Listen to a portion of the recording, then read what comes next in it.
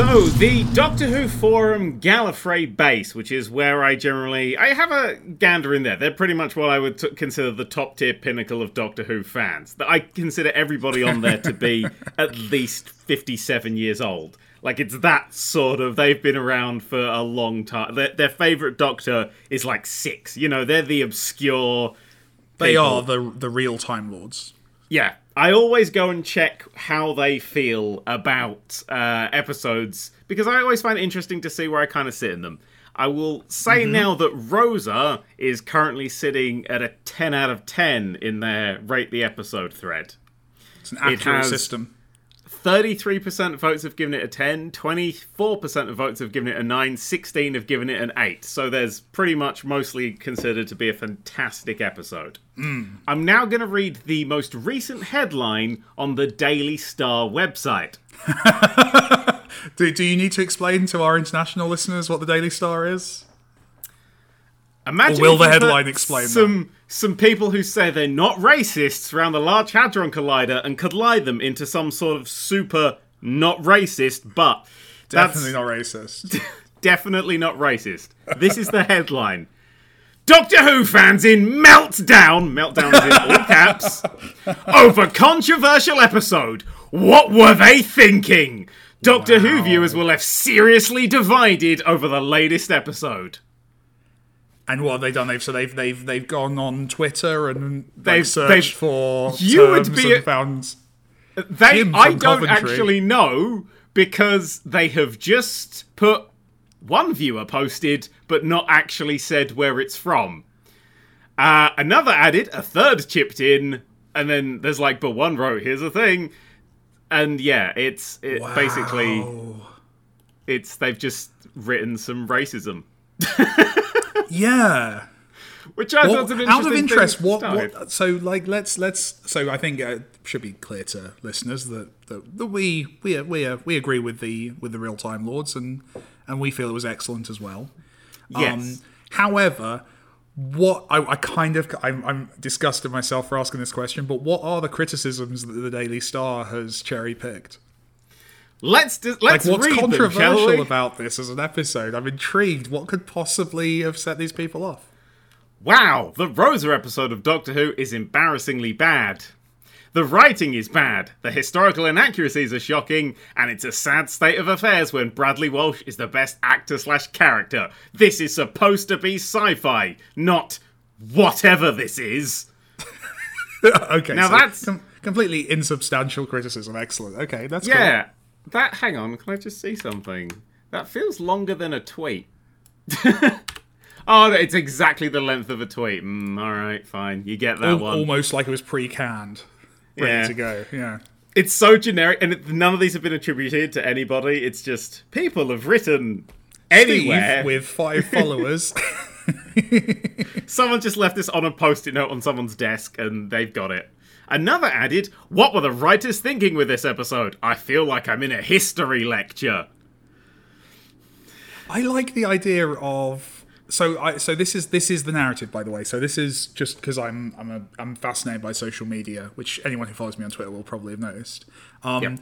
Quantum Leap is currently trending, which got me very excited for 5 seconds, because I was like, maybe they're bringing Quantum Leap back. That's the stock kind of criticism that's being trotted out, is this is like Quantum Leap rather than Doctor Who. Doctor Who doesn't do historical figures, and it's like guys, just work a bit harder. Like, this is this is so obvious. Anyone who is into Doctor Who knows that Doctor Who totally does. I think we talked about it last week. Like, the episode with the historical figure is always like 2 or 3 episodes into each new season, you know, because it's cheap. You generally like to do that episode. You don't have to do the makeup so much. Yep, no aliens. You got no you set Earth, no alien planets. You know, absolutely. You have to rent a few old cars just to populate the set. Fair play, but other than that, but honestly, most of the people who run the BBC still drive those cars, so they can just borrow them. Yeah, there you go then. Perfect. So yeah, it's such a lazy criticism, because I'm sure there are valid kind of criticisms. I'm looking forward to reading some of those as they come through. Oh, I've got a few. For me, it's a 9 out of 10. I'll show my hand immediately. I think I did tweet this. I think this might be my new favourite. I think this has edged out some of my favourite all-time episodes. So I'm definitely in the 10 out of 10. So there we go. So that's going to be our debate. It's going to be, is this the best episode ever, or only a very, very, very, very, very great episode? So you get all the sides of the coin on this podcast. You get to listen to every potential viewpoint. See, my only issues with the ending, like everything up to that point, is I have two slight problems with it. Walk me through. Two slight problems. So my first problem is the guy who gets flung back in time to the past didn't have a quip about you can go back with the other dinosaurs. Taking a point off for that. I think you should write this in a tweet so the Daily Star could use you in their second article on the subject. I would have preferred that guy to have been returned to Stormcage. They've got this very, very moralistic Doctor, and I would have liked just a single line, just the Doctor going, "Oh, you shouldn't have done that," or this, or whatever, or a bit more judgment on her part. You're saying, yeah, a little bit more judgment there, just to keep that character going. It was a very busy episode for an episode where not very much kind of went on. It was a very busy episode. I think structurally you're right. Like, I would have liked to have seen, and this is so nitpicky, but yeah, like a slightly more interesting and also like last minute solution to the enemy, because it almost felt like they got rid of the enemy like 5 minutes, 10 minutes before they actually saved the day. It was a bit, pacing wise, a bit odd. Like, you almost wanted like a last minute kind of solution, but that's super nitpicky. I had this idea, and I thought, oh my god, they're going to do this, and then the enemy went away. And this is just me overwriting everything, because that's what I do. He's got a neural implant that's controlling him. I wanted the Doctor to make him be the person that makes Rosa Parks like refuse to stand. Like, I wanted him to be like the super racist that kicked off the civil rights movement. Like, he's the person that he's so racist that he's the one that kicks, or like that's like how he's going to go down in history, is he's like that one extra guy on the bus. Because they were like, we've only got a few spaces. I was like, oh, that's what... Oh, no, it didn't. So this is a good segue for me to go into something which, I don't know, slightly trickier topic. But one thing that, like what you're saying, narratively that would have been fun. I love the sensitivity with which this episode was done. And I think that's a really good example of exactly what they were getting right, is that they didn't make racism an interstellar battlefield between, like, they didn't make the driver special. The driver was just a 50s racist. You know, they didn't make the villain was there because he was racist. Like, it wasn't that it was like, oh, it just so happens, like, you know, if Rosa Parks never did this, then a trade route would never have been opened in 2753 that would have, like, it's just racism. It's like a reverse Die Hard. It's like you assume that there'll be a really clever brilliant plot to like make money or invade somewhere. No, they're just bad people. He's just a future racist. And they didn't over sci-fi up those aspects of it. I thought was really tasteful, frankly. If you're going to deal with this stuff, like, do it. You have to go big because it's TV, it's entertainment, that's fine. But they didn't try and... They kept it about what it was about. They didn't try and turn it into something fantastical, because it's not fantastical. It's a real thing that happened, and they treated it with a lot of respect. They cleared the decks with the villains and the tension, so the tension then became about Rosa Parks. That's why they got rid of him when they did need to get rid of him early, which is why I would have preferred a return to Stormcage sort of option for him. Just to get that little, just like the Doctor's rubbing off, not like, you're in the past and we're never going to think of you again, like, off to Stormcage with you. Unless he's now somewhere else in history about to do some racism, you know. In the past. Just up to a T-Rex. Kind of T-Rex, like, ah! Flinging racial slurs at T-Rex. That's right. Eaten. That's what caused the extinction of the dinosaurs. Was one racist. One racist. One space racist. One space racist. I know. I thought. I thought they handled all of that very well. And actually, that narratively, like how powerful that moment was that it made the protagonists of the show complicit. Yeah, in the racist act. Like, that's really bold. Like, that genuinely, like, that for me, that was when it transcended. Was like, that's actually, I don't think I've ever seen the Doctor let a bad thing happen for a greater good before. That's actually That's an intro. I'm sure. Obviously you're going to give me 5 examples where that's. I can totally give you 5 examples off my head. Pompeii immediately. All right, with the 10th Doctor. in this context, it was powerful. It was fantastic. Yeah, it was that very small battle, but big battle that Doctor Who does well.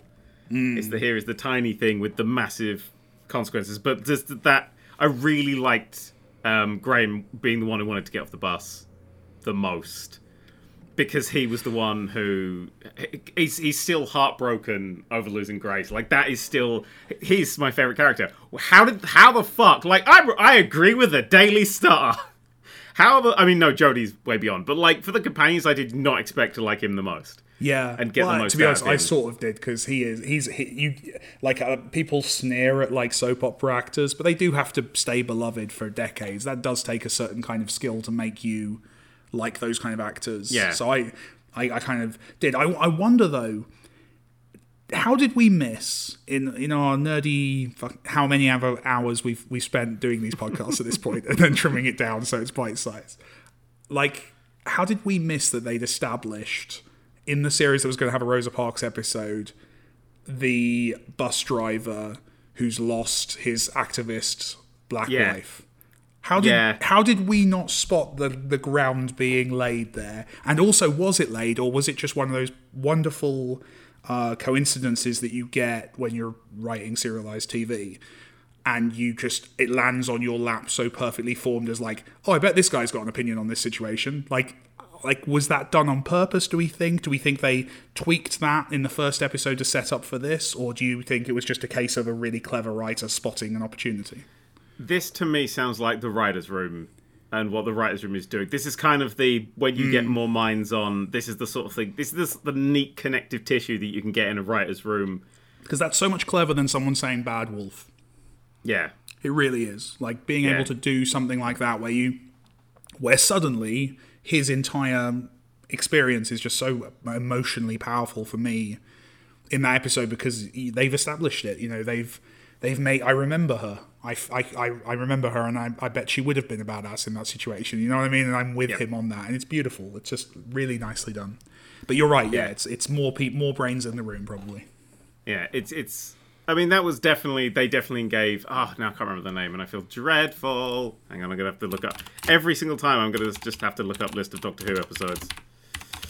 This is what I do every time, because we have to be correct, otherwise we'll get comments. That's the thing. We have to... I just wanted to make sure I got the name. Mallory Blackman, there we go.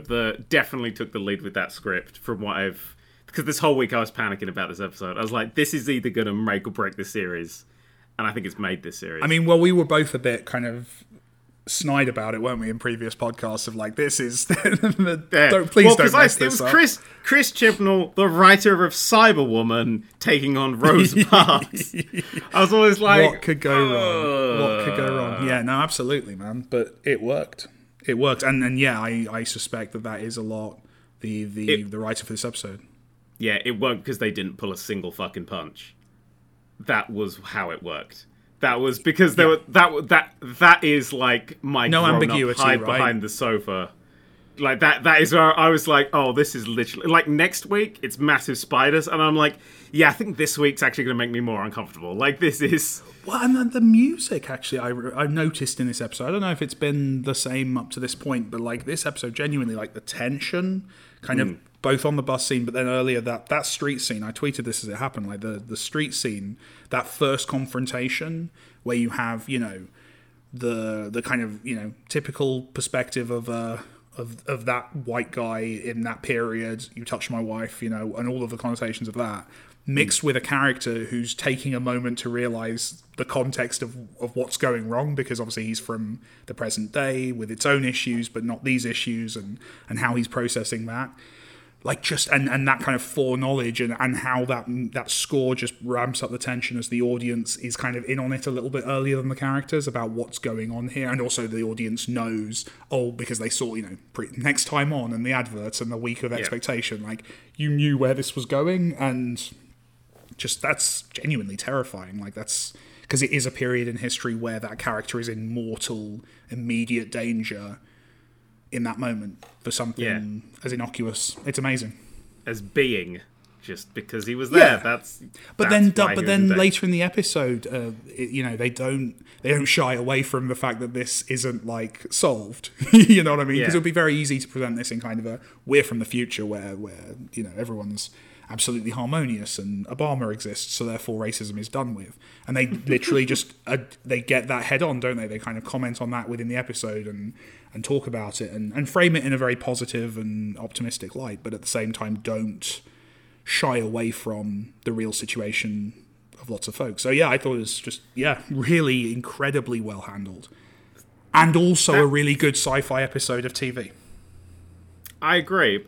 My problem with what you were just saying, my second issue I had with the episode was on the future harmoniousness bit. Because I wanted that episode to end with the Doctor opening the TARDIS doors and not seeing just the Rock. Like the Rock was a bit of a letdown, and as well because I wonder if that's a rewrite. Because yes, I was expecting like some Interstellar Federation or exactly like some that's kind the point.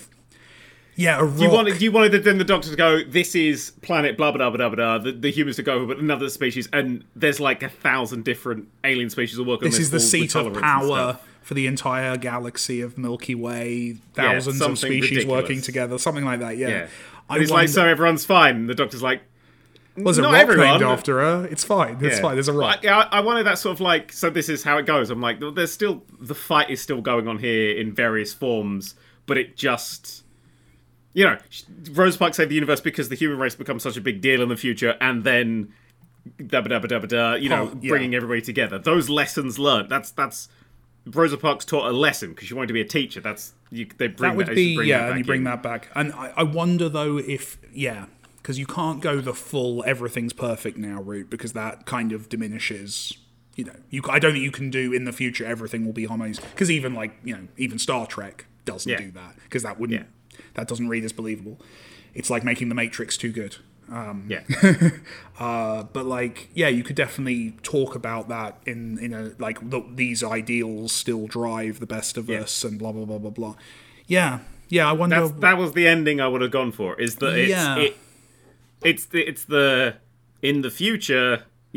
This basically it's still the same sort of battles, but it's different battlegrounds. But it's still it's that hope. It's that string of.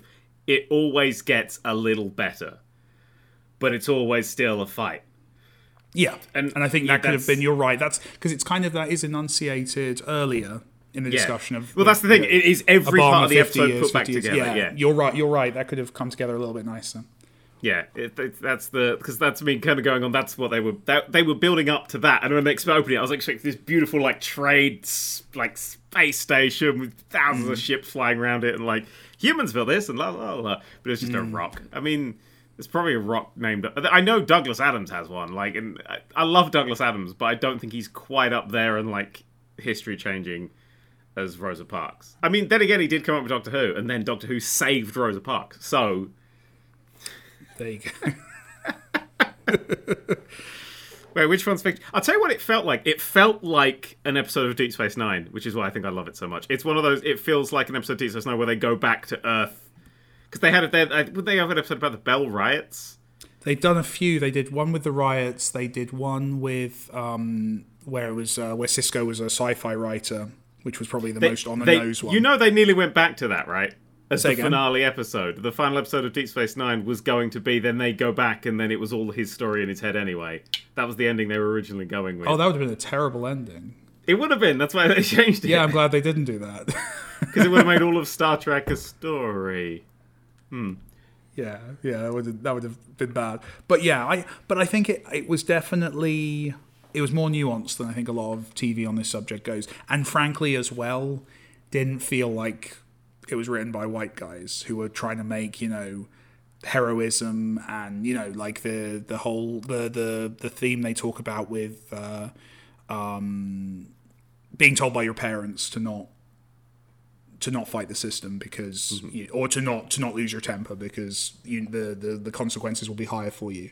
Yeah. I feel like a well-meaning audience who's not a well-meaning writer who's not experienced that firsthand would have made it a story about leading a peaceful uprising and let's say using some kind of robot analogy to set in, I don't know, a country with its own history of racial politics, to get that kind of in a very clumsy way. Whereas this one, because it felt like that writer had some awareness, obviously, of what this was, that it wasn't as cut and dry as that. It wasn't about everyone should, live up to some kind of Gandhi ideal. Sometimes this stuff's messy. And I thought that was interesting, and that was an interesting aspect of how the villain was got rid of, that it was... it was not a peaceful negotiation or a friendly thing. It was just, you're going to go now. Fuck off back to the dinosaurs with you. And I liked that. I thought that, I didn't like where it fell in the story from a kind of a tension point of view. I think maybe I wanted it a bit later, but in terms of how it was done, I thought that was great. Because you can't reason with him. That's the other thing, is that villain's not... It's just... the villain's just a racist. There's no motive, no plan, no... intelligent, idea for making money or any other kind of objective. They're just a stupid racist arsehole, and I really liked that. that was. I want that because that is the racism and ethnic supremacy and all of these kind of things are not rooted in anything resembling an intelligent plan, and I thought that was again smart of this to not try and make it looked like it was otherwise for storytelling purposes, Yeah. It was... I'm seriously, I kind of... When it finished, I was like, how the fuck do I talk about this episode? Because I spent most of it going, oh, Jesus Christ. Oh, I've been punched quite a bit. Well, let's take it there. Let's take it in a fun place for a little while. Best joke. What do you reckon? Banksy. I liked Banksy. I liked that there was a callback. That was solid.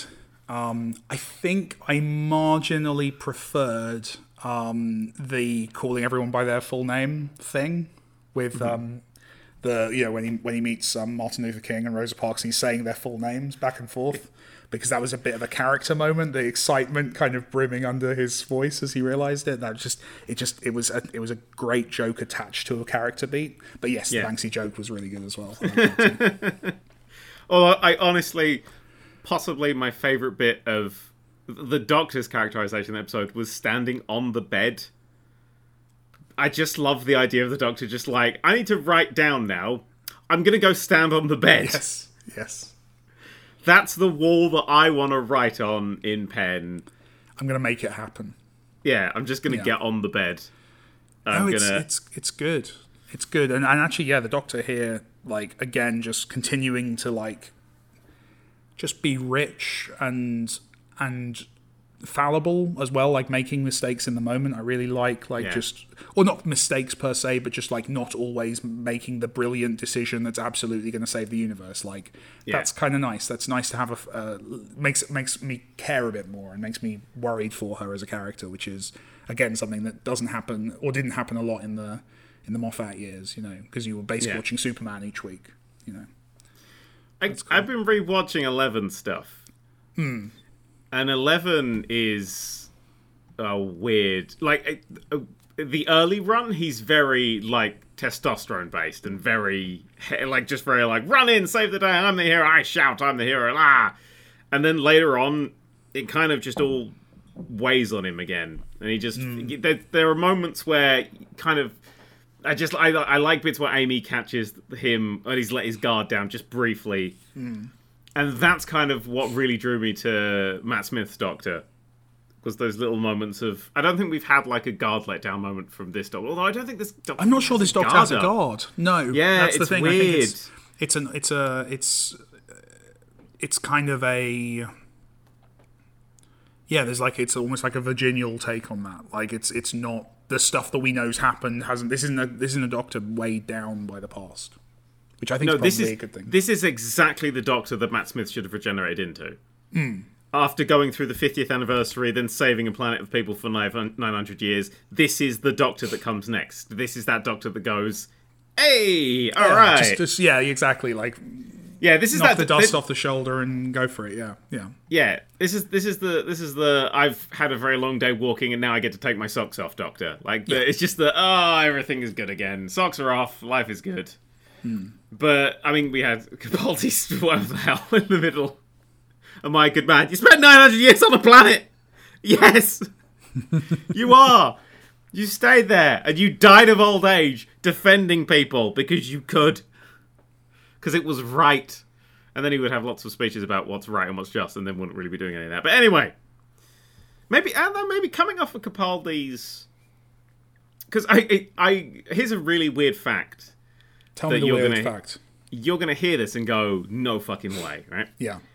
Jodie Whittaker has only played the Doctor for 3 episodes so far. Can you believe that? Can you actually believe that? Because I can't. I can. I definitely can. Sorry, I feel like I should be going along with you, but I can't be dishonest here. No, yes, I can absolutely believe that. I feel you just feel she's taken the character. You feel just immediately. Like there's no. I don't feel like she's had that awkward wobble that the Doctors have when they sort of. It basically you get that first season wobble of just trying to fit what they are, and I feel like she's just landed and gone. Yep, cool, carry on. I know what the Doctor is. I think she's very good at her job. You know, and frankly, you know, probably knew she was going into a potentially difficult situation with the audience, and probably knew she had to work twice as hard to pull it off, and I think has, yeah. Yeah, she's just nailed it. Like, she's just so... I love her. I can't, like... from the, like, New Who Doctors, I generally take a little while to warm to them. Actually, that's a lie, because Matt Smith, at the first scene, I was like, he just spat on the TARDIS. I love him. I didn't remember that bit, no. I liked...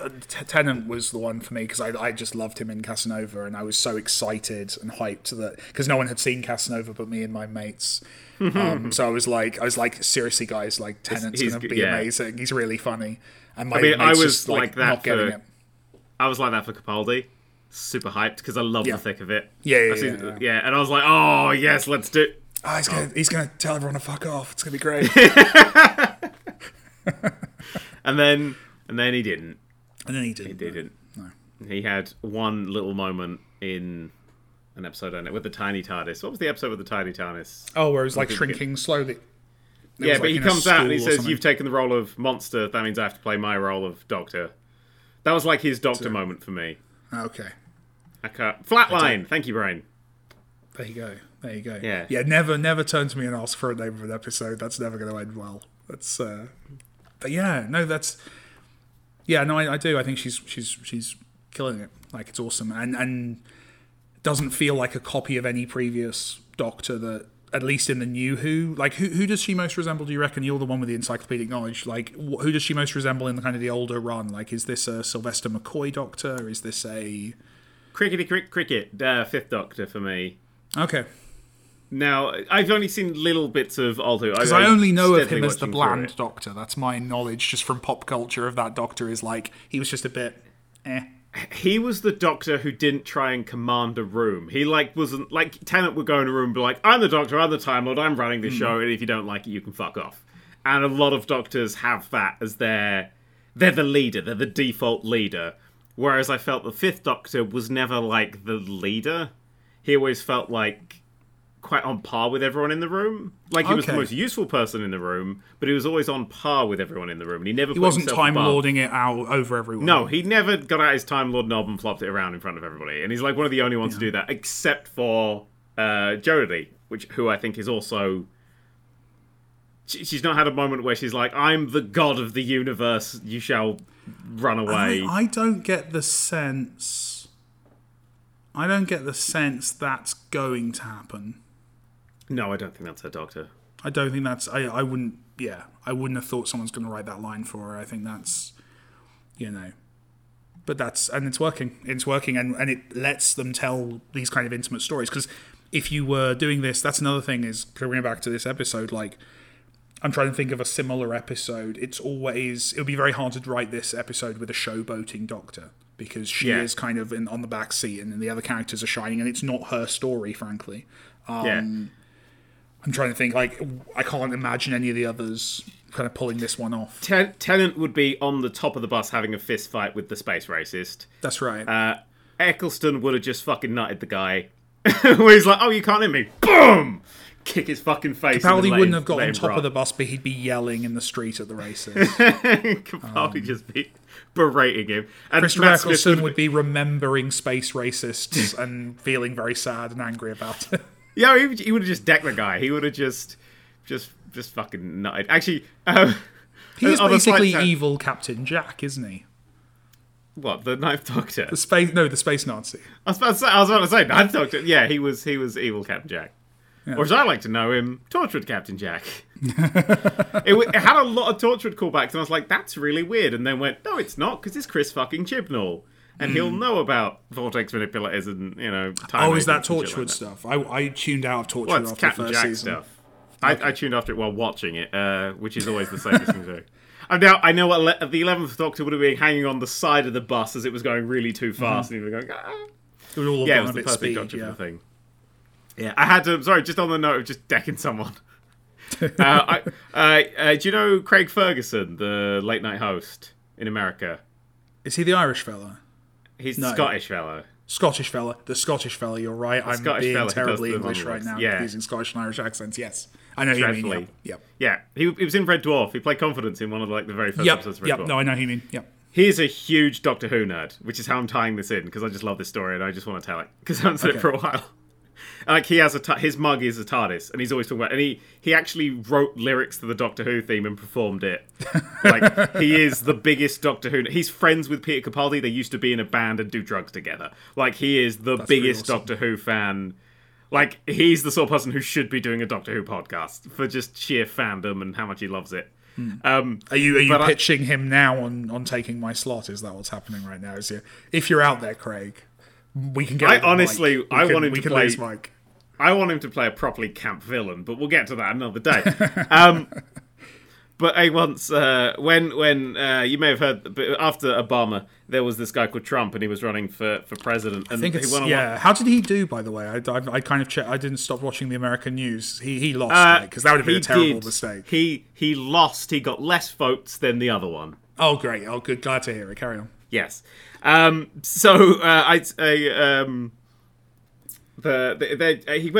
went on like Jimmy Kimmel or one of the wet pieces of shit, because there's like there's god tier like chat show host, and that's Conan and Craig Ferguson, and then there's like just all the other pieces of shit I don't care about, and Stephen Colbert and stuff at the top as well. But, there's all anyone called Jimmy, and they're all just at the bottom in the trash. And like when Trump went on one of the Jimmys, I think it was.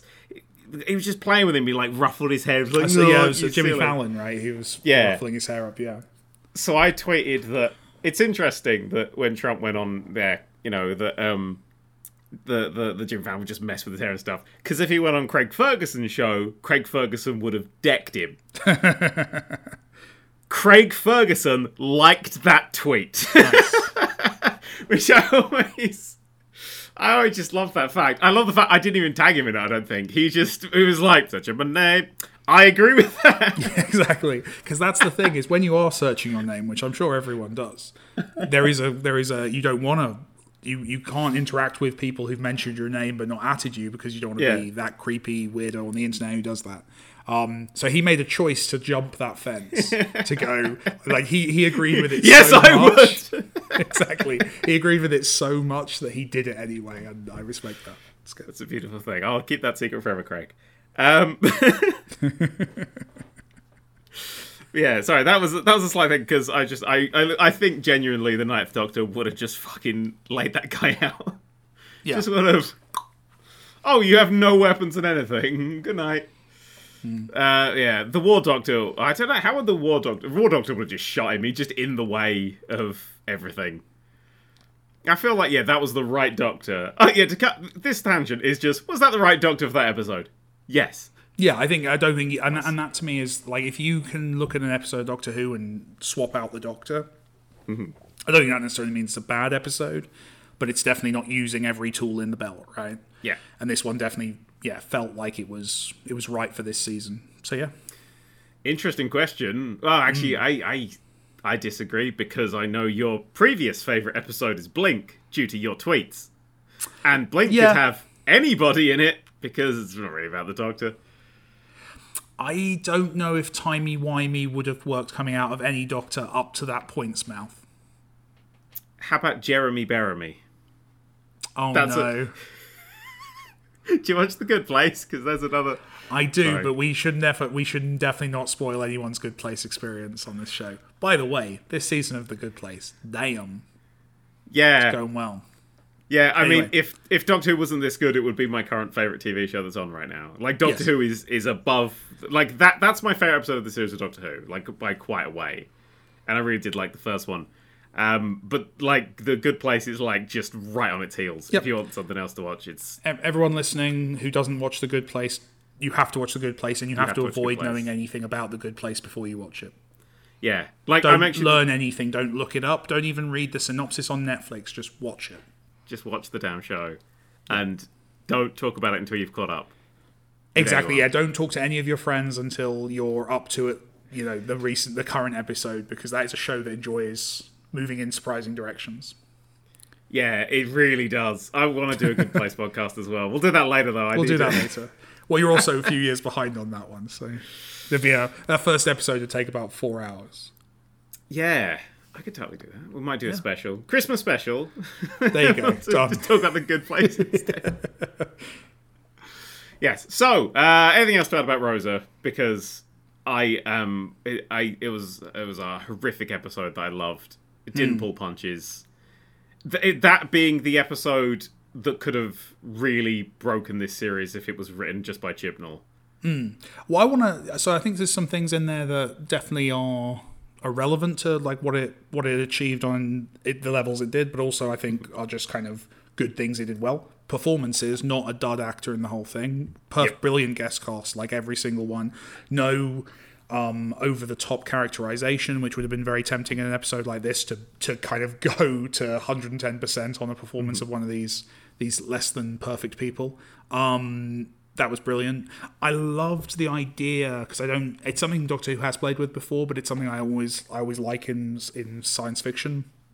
The little things, the idea of like that you don't need to have a massive explosion-packed dramatic thing. Yeah. You know, bus timetables being a plot point.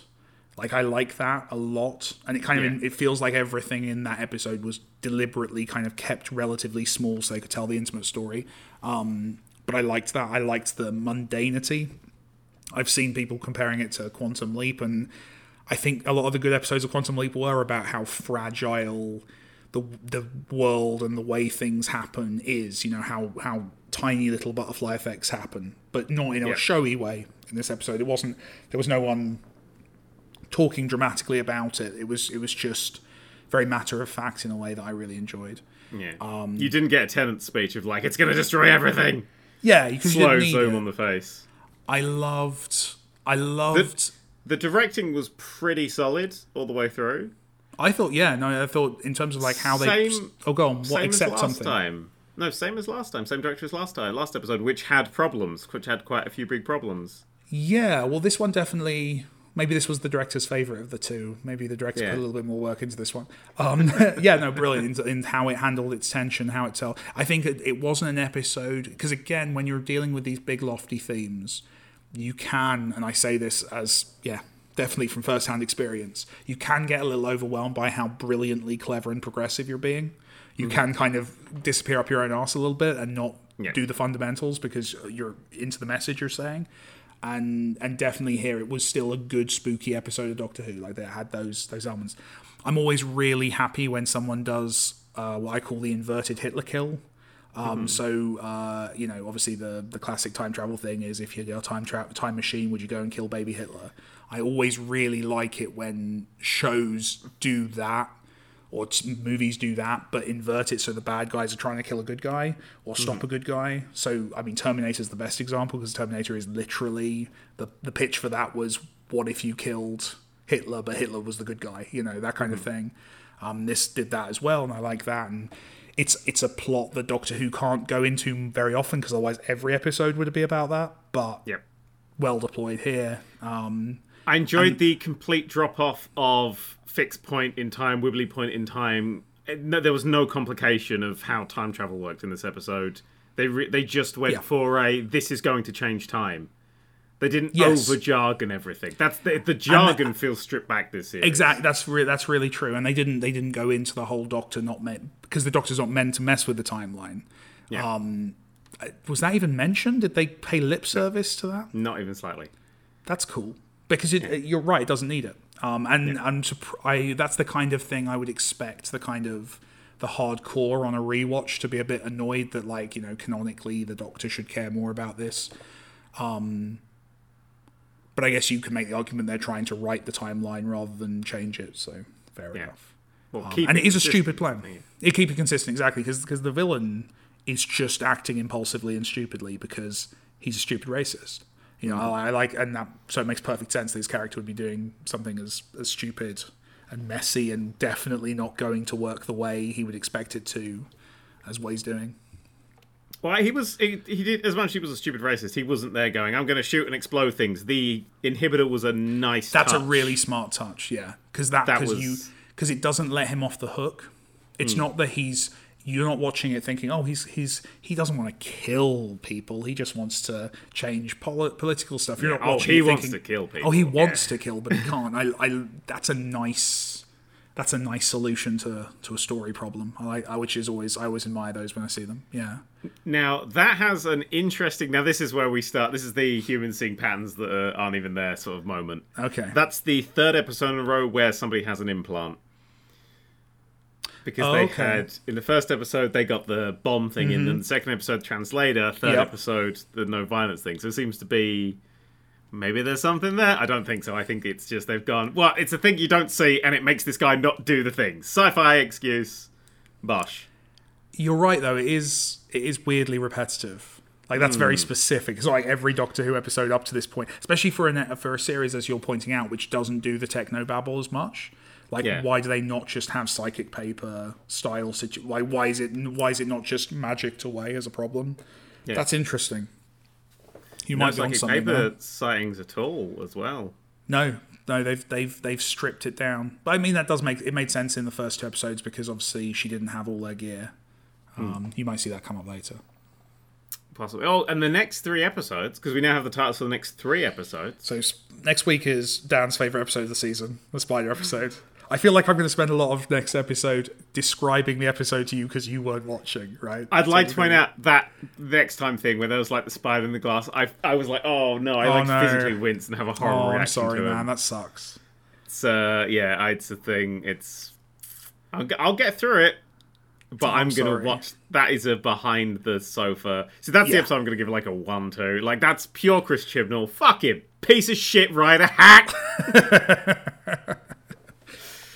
But we've got 2 more. We know the next 2 episodes in episode 5 and 6 as well now. Okay, what are the names? Because we got Arachnids in the UK tomorrow. Not Spiders in Sheffield, which would have been such a better name, but alright, whatever. Then the Tusrunga Conundrum. Okay. Which is apparently set in a future hospital. They've all been admitted and there's weird things going on. Sci-fi that's your lots of alien makeup episode. Yeah, and then... See, that's an interesting one, because I wonder how, like, messed up the spiders are going to do. And the spiders could, like, bat the crap out of them, and they actually have to go to a future hospital as a bit of an episode that continuation. Would be interesting, yeah, if they do that kind of... If they do that connective tissue, which this episode implies they are going to keep tying things together. So, yeah, that would be really neat, wouldn't it? Yeah. And then episode 6 was one that, until today, it was one of those kind of wobbly episodes. It's called Demons of the Punjab. Okay. And Jesus fucking Christ, this series is going all at it because this is set in India during 1947. Oh boy. The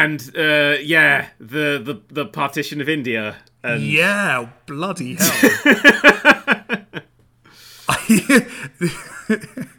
That's crazy. Indian, Pakistan. It's not like I know a huge amount about, but I'm going to by the end of that episode.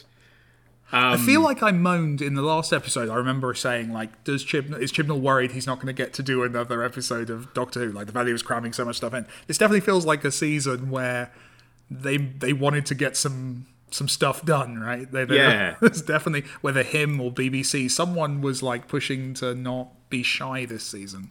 That's going to be an interesting... Because that's also much less known than the Rosa Parks stuff, I would say. Like I feel like Rosa Parks is probably a more globally famous thing than the partitioning. So that's gonna be really interesting. That's gonna be an interesting episode. Yeah. It's being written no Chibnall. It's the first episode 6 is the first episode with no Chibnall influence at all. Zero Chibnall. Who's writing being Vinay Patel, BAFTA award-winning screenwriter. I know that name. He wrote Murdered by My Father, which was a really hard-hitting, very, very big deal BBC drama about a woman who was a young girl who was killed by her father because of, I think, was it a relationship but it was like a ceremonial thing. It was a very controversial topic. So, dude has a pedigree for getting this stuff. But he treats these subjects with respect, so I'm really interested to see what he does with that. Yeah, I mean, that's going to be... Fuck, man. Jesus. This series, this is a ballsy fucking series of Doctor Who. The Chibnall is going, well, this is what I want Doctor... And it feels a lot more old school. Like, we've got a very repeating pattern here. We've got Sheffield Adventure, Future Thing, Historical. Sheffield Adventure, Future Thing, Historical. Yes. We've repeated that pattern, and then we've got... Not entirely sure what 789 are. I'm very aware, and I don't know if this has been announced yet, but I'm assuming it's going to be episode 9 if it's following this thing, is an episode set during the Salem witch trials called The Witchfinders, is what I'm hearing. Also, they're going to take on sexism as well. Interesting.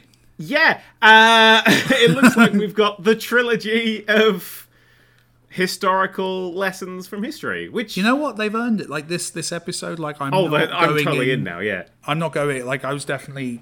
going in a little worried that they were going to severely mess this up, but I thought they handled it incredibly. Yeah, my only worry now is that when I get to these episodes, I'm going to sit there going like, oh, this is going to be so fucking brutal. Like, now I'm worried about just getting through the episode going, oh no, why are we so horrible to people? But I genuinely enjoyed it. Like, I think that's the thing it had things to say, but it wasn't overemphasizing that in terms of telling a story about characters I cared about, having solving a problem. Like, it's almost the exact opposite of Doctor Who that I would write. Like, it was written, it's exactly the amount of writing and no more, no faffing around, no stupid sci-fi stuff, but it's great Doctor Who, and that is why Doctor Who is magical. Yes. That is why Doctor Who is great. It's really good. I'm really happy that was good. Yeah. I liked it a lot. Good. A solid 9 out of 10. Just wish they had just that little sprinkling of hope at the end of the episode and not just a rock. 10 out of 10. I like that they didn't. You like they didn't? You like the Rock, did you? I didn't like the Rock. I like that they... I mean, I love the Rock. Everyone loves the Rock. It's just the Rock, like they say. It's just Dwayne Johnson just floating and say, you know what? Killed him and called him Rosa Parks and flung him into space. If anyone could play the role of that Rock, I think it would be Dwayne Johnson. Like, I think he's versatile. No, I liked that they didn't try and sugarcoat and over-optimistic the end. Like, I liked that it was honest about where we are as a people. It wasn't trying to give me a cuddle at the end. And I liked that. I thought that was I like my cuddles. Choice. You like your cuddles. You like a cuddle. And you know what? Fair play. I thought it was building on the cuddle. We had the conversations earlier with we didn't talk about Yaz. We actually got a bit of Yaz in this episode. We did, yeah. And was personality and character from it, yeah. Yeah, and I think the next episode is about Yaz's family. That's what the end. The next time on kind of implied, yeah. I want to see more of Yaz. I thought she was great in this. And that moment of that was brilliant as well. Like the nuance of the moment where she's trying to decide where she's allowed to sit on the bus. Yeah. Like that's again, just not something I thought about. No. Because obviously she's of Asian descent rather than Mexican descent, but I never thought about like where did the Mexicans sit on the bus in that period of history. Like it's a really interesting kind of flip on that. and just that the guilt and the sense of that she feels complicit. Like it's just really good. Like that's really good character stuff, and great on the performance as well. Like again, she's brilliant. I just want them to give her more to do, because I think it has been a gap in the series up to this point. Yeah, next episode she's definitely going to get more to do, although I won't see most of it. Demons of the Punjab is about Yaz wants to go back and meet her grandmother. For some reason. I try and only read, like, the odd little word of, like, I'm like, Yaz grandma. Okay, no, that's good. 1947, part 2. Oh, fuck. I was right. So 1947, that's going to be an interesting... I'm intrigued to see what they do with it. I honestly, at this point, the finale is going to be just, like, in somewhere horrid.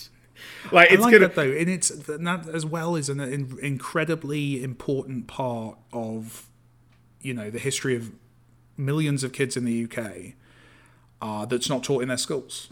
Yeah. Were you taught about any of that in school? No. This I learnt from I can't remember where I learned it from. Some book somewhere. I think it was the history or something. I think it was the centenary a few years ago, and that was where I kind of, beyond just like a vague understanding, actually like looked into it and saw it.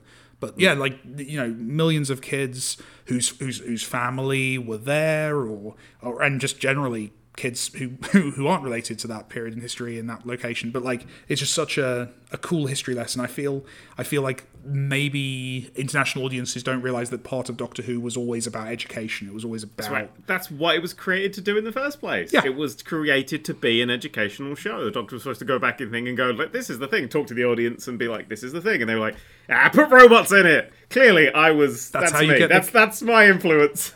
But that's how you get the kids to actually want to watch it in the first place, right? It was great. I never talked down to kids. It was always... Yeah. The Capaldi speech from his last episode. It was always nice. It was always never cruel, never cowardly. That whole thing, yeah. Yeah, it's yeah. So that felt like proper Doctor Who to me.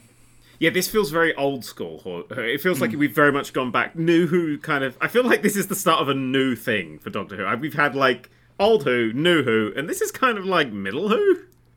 Like, it's taking a lot more from old Who. It is, though, because it's wibbly wobbly, isn't it?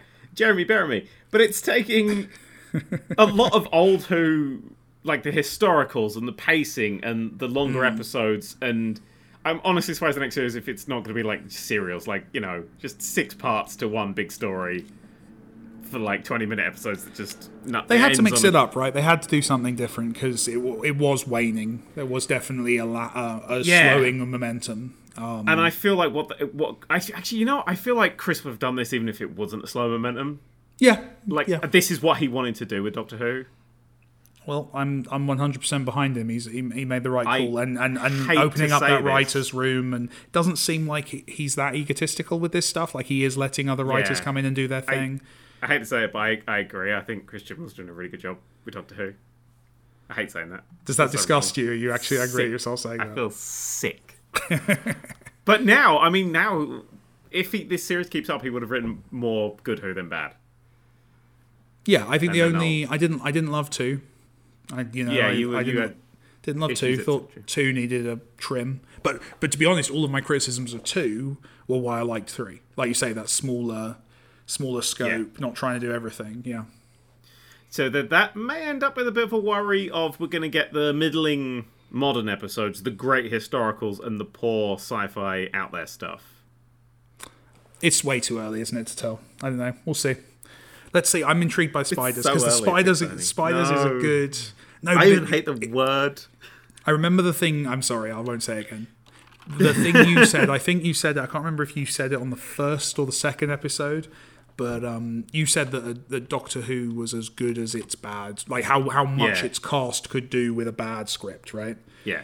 And it feels like this is a dumb premise coming up. Unless they've got a new take on it, but this is very much your monsters in the UK kind of thing. Yeah. Let's see what if it can come through this, and both of us are sat here going, you know what, that was an 8 out of 10. Then probably things are going to be okay. It won't. It's a 1 out of 10. I'm telling you that now. It's a 1 out of 10. 1 out of 10. Maybe it'll average out. I'll give it 15 out of 10, 16 out of 10. My maths is appalling for a programmer, and we'll land in the right place. 0 out of 10. Minus. I was right the first time. That's what annoys me. I said 15 was the right for the average to be 8. it was 15 and I messed up. I didn't have faith in myself. I made the wrong call. You should have faith in yourself. That was the moral of today. It wasn't the moral of It wasn't the moral of the story, but it feels like it would be a moral of a Doctor Who episode, so yeah. Actually, one last thing I'm going to discuss, which is one thing. I actively winced at the use of a word because, like, we're white. I don't know if you know this. So this is kind of stuff that we are so fucking lucky we just don't have. Yeah. Like, the closest I get to anything like this is someone on the street going, hair. Got hair. I don't even have a hair. Has someone yelled hair at you in the street? I've literally had people just go, hair. Like, yeah, that's not really on the same scale, is it? But that's what I'm saying. It's like, that's so far, like, down there, but it's like the closest thing I have. But I grew up, like, the era I grew up in and the friends that I had meant that a word that Yaz used, I'm not going to reuse, that Del Boy is quite fond of. Yeah. Really? I've not watched. Does that not? Are you saying don't go back to Only Fools and Horses? I've not seen Only Fools and Horses since I was a kid. Is that not? Has that not aged? No. Right. Only Fools and Horses you can totally go back to because it ages with the show, because that was the lingo back then. It's as if but as it goes on, but I was surprised to hear it. I consider that a severe slur. And that was a word that made me deeply uncomfortable, and that's when I went, all right, they're not fucking around with this episode. No, it's weird though, isn't it? These words that I was at an airport a couple of months ago, and a woman was yelling at her kid, and she called the kid a derogatory term for homosexual. I think everyone in the audience is going to immediately guess what word that is. It's the one that's more than that. And there was just this moment of like, what the hell? Like, it's that anachronistic kind. It's anachronistic. Literally, it feels out of time. It feels wrong for the period we're in. And yeah, hearing that, it's horrific. And obviously, a word that's still very much in use again by stupid racists. Yeah, because that scene, I felt like the camera was just being held too long, and it felt like this is when we talk to the audience. But when Yaz used that word, I went, oh, okay, no, okay, yeah, okay.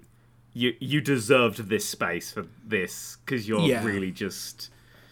And that's actually another thing that's worth pointing out about the episode, and I don't want to just make this my little social justice soapbox, but one thing the episode does really well is showing all the different kinds of racism in its structure. And I mean, partially the story in history, actually, it is archetypal. There's a reason this moment in history stands out and was important, because it did conflate this. But you have the idea of kind of the out-and-out racist caricature, just a horrible idiot on their own doing something awful. You've got that character, and that character draws the attention, draws the eye. But then you also have the kind of the institutionalized racism in terms of the rules of the day and where different people could sit on the bus.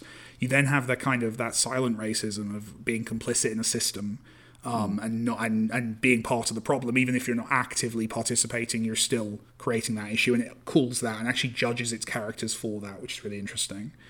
And then you have everything in between. And that they didn't just... They could very easily... A lazier writer would have made, a racist as a shorthand. Yeah. And it would just be about a racist being racist and messing up the system. And that lets us all off the hook. And I like that it didn't do that. It did. And letting those characters from the modern day talk about their experiences in the modern day. So no audience could leave this episode thinking, wow, it used to be really racist. Thank God it's great now. That you couldn't... That intercepting that as well, it was very well handled. Yeah, they really lingered on the whites-only signs. They got a lot of attention, and I don't like them. It's the innocuousness of it. It's something so ugly and cruel, but at the same time so bland. The fact that it was like on a clip, so they could move it up and down between the different seats. Again, a tiny detail that just...